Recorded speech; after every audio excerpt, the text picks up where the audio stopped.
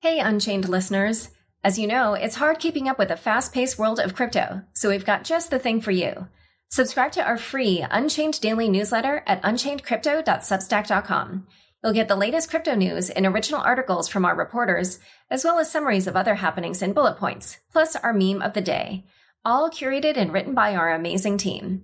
It's still your no-hype resource for all things crypto, just in newsletter form. Sign up at unchainedcrypto.substack.com. Again, the URL is unchainedcrypto.substack.com. Hi, everyone. This week, I have another essay for you. This one by Kyle Samani of Multicoin Capital, titled The Most Forkable DeFi Protocols on Ethereum. He looks at how easy it would be from an effort and capital standpoint to fork each of the major DeFi protocols. He makes a strong case for how and why he thinks protocols like Maker are quite defensible, and why he believes certain DEXs are less so. He also looks at the implications these DeFi protocols have on Ethereum's defensibility. It's a thought-provoking essay, especially considering everything DeFi has been through in recent weeks. Also, it'll be interesting to see how new developments like TBTC, the new trustless version of Bitcoin coming to DeFi, will play out by the metrics Kyle is weighing. I'd love to hear your thoughts on what he says. And now, here's the most forkable DeFi protocols on Ethereum. Enjoy the show. Kraken is the best exchange in the world for buying and selling digital assets. It has the tightest security, deep liquidity, and a great fee structure with no minimum or hidden fees. Whether you're looking for a simple fiat on-ramp or futures trading, Kraken is the place for you. What's the best way to spend crypto? The MCO Visa card lets you spend anywhere Visa is accepted, including your coffee shop or the Apple Store, all with up to 5% back. Download the Crypto.com app and reserve yours now. Hi, I'm Kyle Samani, and today I'm going to be talking about the defensibility of Ethereum's DeFi protocols. As a suite of new Layer 1 blockchains are launching, I've been thinking about Ethereum's network effects and the defensibility of the DeFi protocols built on top of Ethereum. A couple of years ago, I wrote about the network effects of non-sovereign Layer 1 monies like Bitcoin and Ethereum. Since then, the DeFi ecosystem on top of Ethereum has blossomed. Utilizing a couple dozen DeFi protocols, users have withdrawn a few $100 million of debt that's fully collateralized against an even larger pool of capital. Now that these protocols are collectively facilitating a few $100 million of economic activity, it's possible to begin to reason about defensibility. One way to do this is to quantify and compare network effects. However, it's very difficult to quantify network effects with precision since the underlying dynamics of each protocol are unique, therefore making it challenging to compare each protocol on an apples-to-apples basis. In this essay, I'll consider the 1, effort, and 2, capital required to fork each of the major DeFi protocols. Then I'll rank the relative strengths of these network effects and conclude with a discussion of Ethereum's ecosystem-level defensibility. This essay assumes working knowledge of each protocol. First, let's start with a synthetic stablecoin such as Maker. About a year ago, I wrote about how Layer 2 assets such as MKR, which is the equity of the MakerDAO system, can capture value in a permissionless and open setting. In that essay, I specifically identified the presence of unforkable state as the key to value capture. The best example of unforkable state is the collateral that backs a loan. In the context of Maker, the obvious unforkable state is the collateral, which is primarily ETH backing the DAI loans. However, it's now clear that this framing is incomplete. To understand why, let's assume that the only source of network effect for Maker is the collateral. A wealthy third party could fork all of Maker's contracts and create an alt Maker ecosystem. They could deposit tens of millions of dollars of collateral to bootstrap liquidity in that alternative ecosystem. But what then? The alt Maker ecosystem is useless if no one wants to buy or interact with alt DAI. Maker's most potent source of defensibility is not MKR or the collateral backing the DAI loans, but the liquidity and the usability of DAI. DAI must be liquid in order for Maker to be usable. If someone withdraws DAI debt against ETH collateral, the DAI is useless if there's no liquidity for the DAI. But usability is a superset of liquidity. DAI's usability is clear in its acceptance by merchants, its use in other protocols like Augur, and its use as collateral in lending protocols like Compound and LendFMe. DAI is plugged into all kinds of third-party apps, services, and infrastructure, and that makes it more useful and usable. The combination of DAI's liquidity and usability is a powerful moat. A well-capitalized alt maker team could try and offer a higher DAI savings rate, and they could try and pay third parties to integrate alt DAI, but it's unclear if this would gain meaningful traction. Next, let's turn to fiat collateralized stablecoins such as Tether.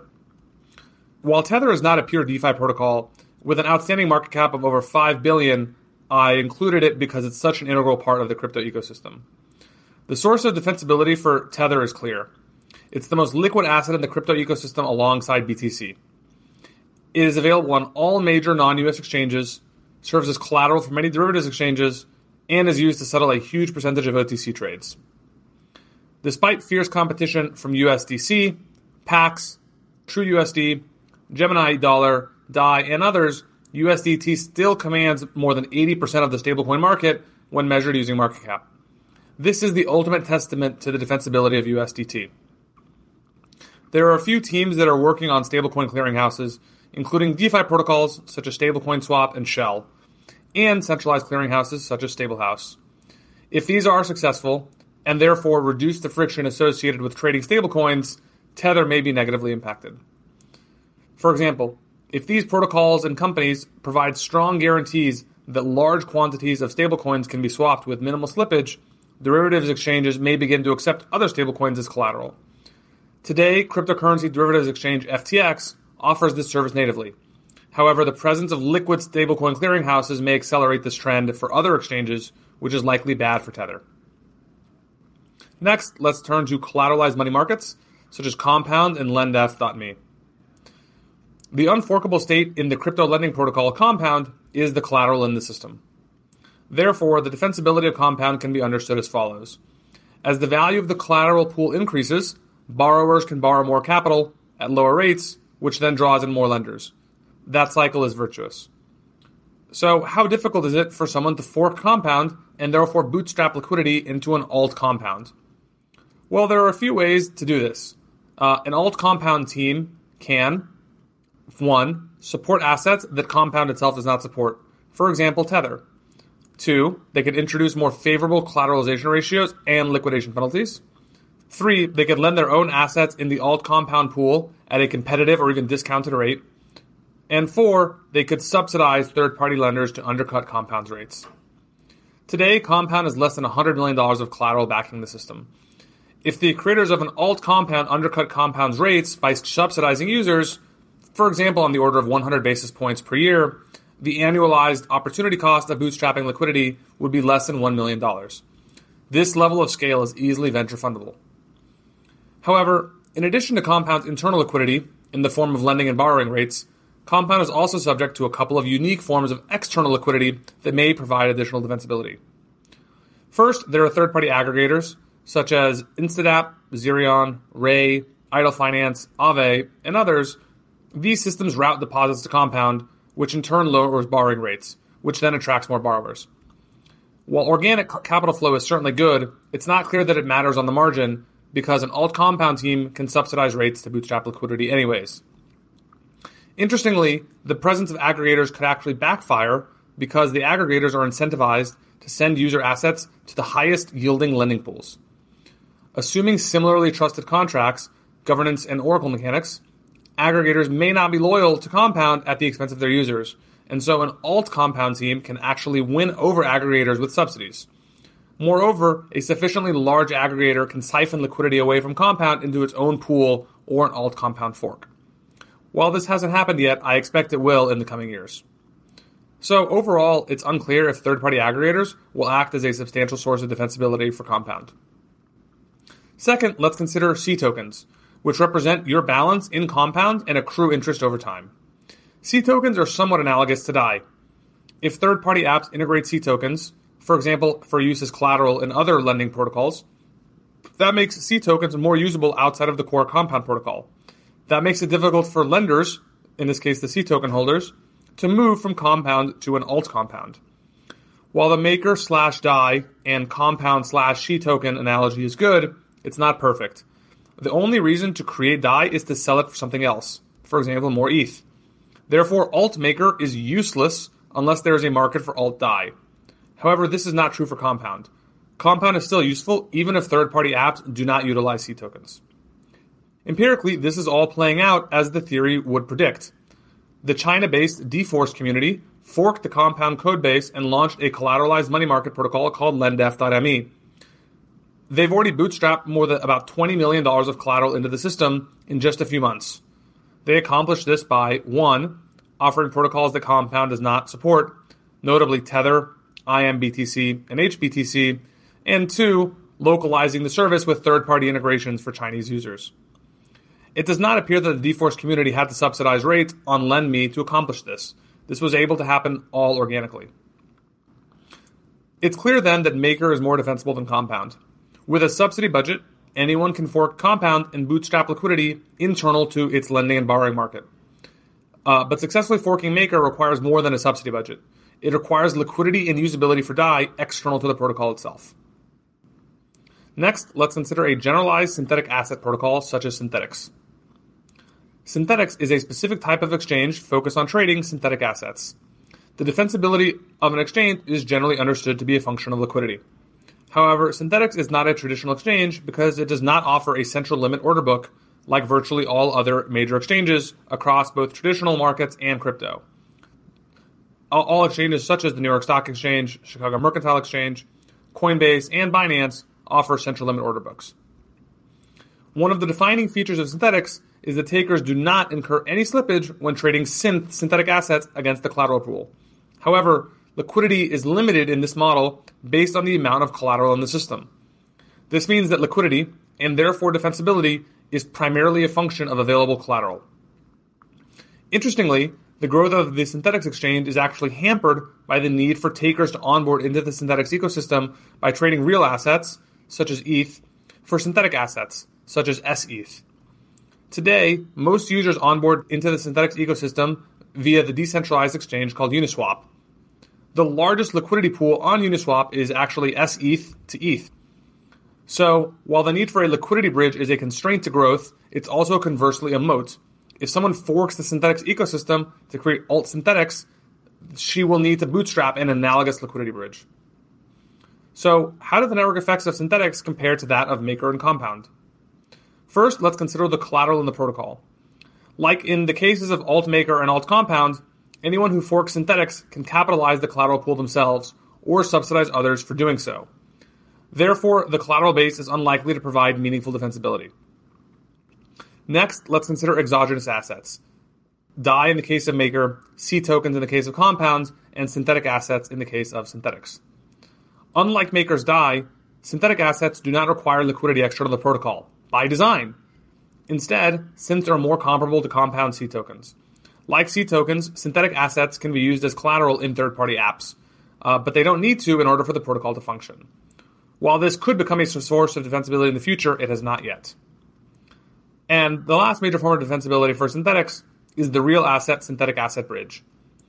While Synthetix leverages Uniswap for this today, an alt Synthetix team could easily provide their own real asset alternative synthetic asset bridge using Uniswap, Kyber, or other freely available DeFi protocols. Why should you get an MCO Visa card from Crypto.com? First, it's a beautiful metal card. You can top up the card with crypto and spend anywhere Visa is accepted. You also get up to 5% back every time you spend on all spending, including your morning coffee, gas, or even a new phone. You know they'll pay for your Spotify and Netflix too. You'll love the unlimited airport lounge access and interbank exchange rates if you travel a lot. There are so many cool perks loaded in one card. Download the Crypto.com app and reserve yours now. Today's episode is brought to you by Kraken. Kraken is the best exchange in the world for buying and selling digital assets. With all the recent exchange hacks and other troubles, you want to trade on an exchange you can trust. Kraken's focus on security is utterly amazing. Their liquidity is deep, and their fee structure is great, with no minimum or hidden fees. They even reward you for trading so you can make more trades for less. If you're a beginner, you will find an easy on-ramp from 5 fiat currencies. And if you're an advanced trader, you'll love their 5x margin and futures trading. To learn more, please go to Kraken.com. That's KRAKEN.com. Dreaming of a better sleep? Tossing and turning is not your destiny. And Ollie is here to help. Ollie invites you to sink into sweet, sweet slumber to improve your mental and physical health and overall wellness. More than just melatonin, Ollie's ingredients help you unwind your mind for a delightfully dreamy drift off. Sleep is on the way at Ollie.com. That's OLLY.com. This episode is brought to you by JLL. Get an insider view into the world of commercial real estate with JLL's podcast, Trends and Insights, the Future of Commercial Real Estate. Whether you're curious about making cities more sustainable, the evolution of office space, or AI opportunities, this podcast will help keep you a step ahead. Tune in for candid conversations with business leaders about the biggest trends impacting how we live, work, and play. Subscribe to Trends and Insights now at jll.com/podcast. Next, let's consider automated market makers, such as Uniswap, Stablecoin Swap, Shell, Bamcor, FutureSwap, and Kyber. Compound is an automated market maker, albeit for borrowing and lending instead of for trading. As such, the defensibility of most of these trading-focused automated market makers can be understood to be comparable to that of Compound, excluding the notion of C tokens. Empirically, this seems to be the case. While not all of these automated market makers are directly competitive because of different product focuses, such as focusing on stablecoins versus futures, the defensibility of each protocol is primarily a function of the size of each protocol's liquidity pool. Whereas larger liquidity pools in Compound allow for tighter lending and borrow rates, larger liquidity pools in trading-focused automated market makers offer lower slippage for takers. On-chain liquidity protocol Kyber has become the most liquid automated market maker over the last 12 months, largely by tapping into other automated market maker liquidity pools, such as Uniswap, and two, by leveraging third-party integrations that route taker order flow. It's clear that all of the automated market makers are going to tap into one another's liquidity pools as they continue to improve over time.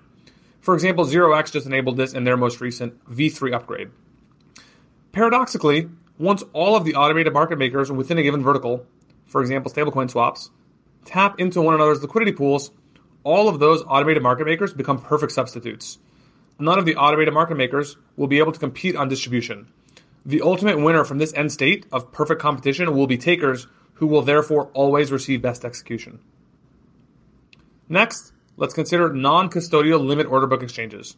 This would include DYDX, IDEX, NUO, and 0x. The defensibility of these protocols are comparable to those of centralized exchanges, albeit with a few disadvantages. First, all of these protocols are subject to the constraints of the underlying blockchain, which ultimately settle trades. These limitations include non-deterministic order execution, high latency, and miner front running. All of these constraints deter liquidity providers and therefore increase slippage for takers. Second, these decentralized exchanges generally do not support cross-margining and position netting.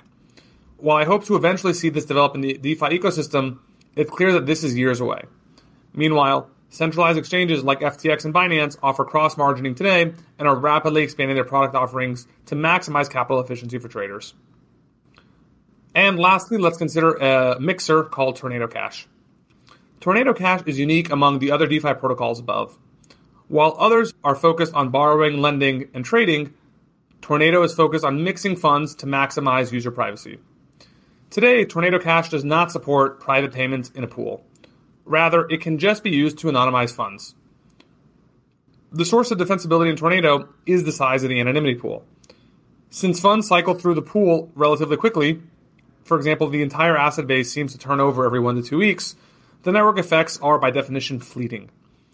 Moreover, beyond a certain point, a marginally larger anonymity set doesn't really matter. For example, as the anonymity set grows from 500 to 1,000 addresses, it's not clear that the next marginal user cares. Who is the marginal user who believes that 1 out of 500 is not good enough, but that 1 out of 1,000 is? Thus, in its current form, Tornado Cash is not that defensible.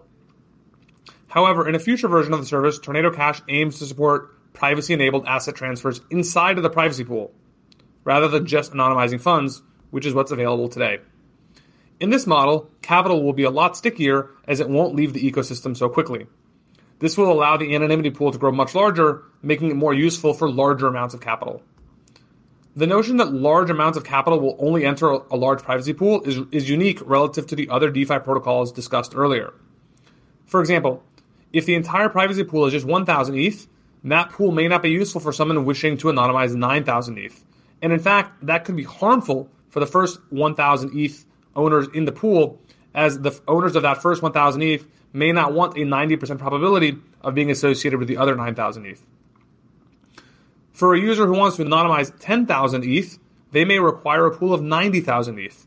This model, while not yet available, is clearly more defensible than the status quo because it enables the wealthiest people to use the service, and the wealthiest people, by definition, have the most capital and have the largest incentive to hide their wealth. Okay, now let's get to the rankings.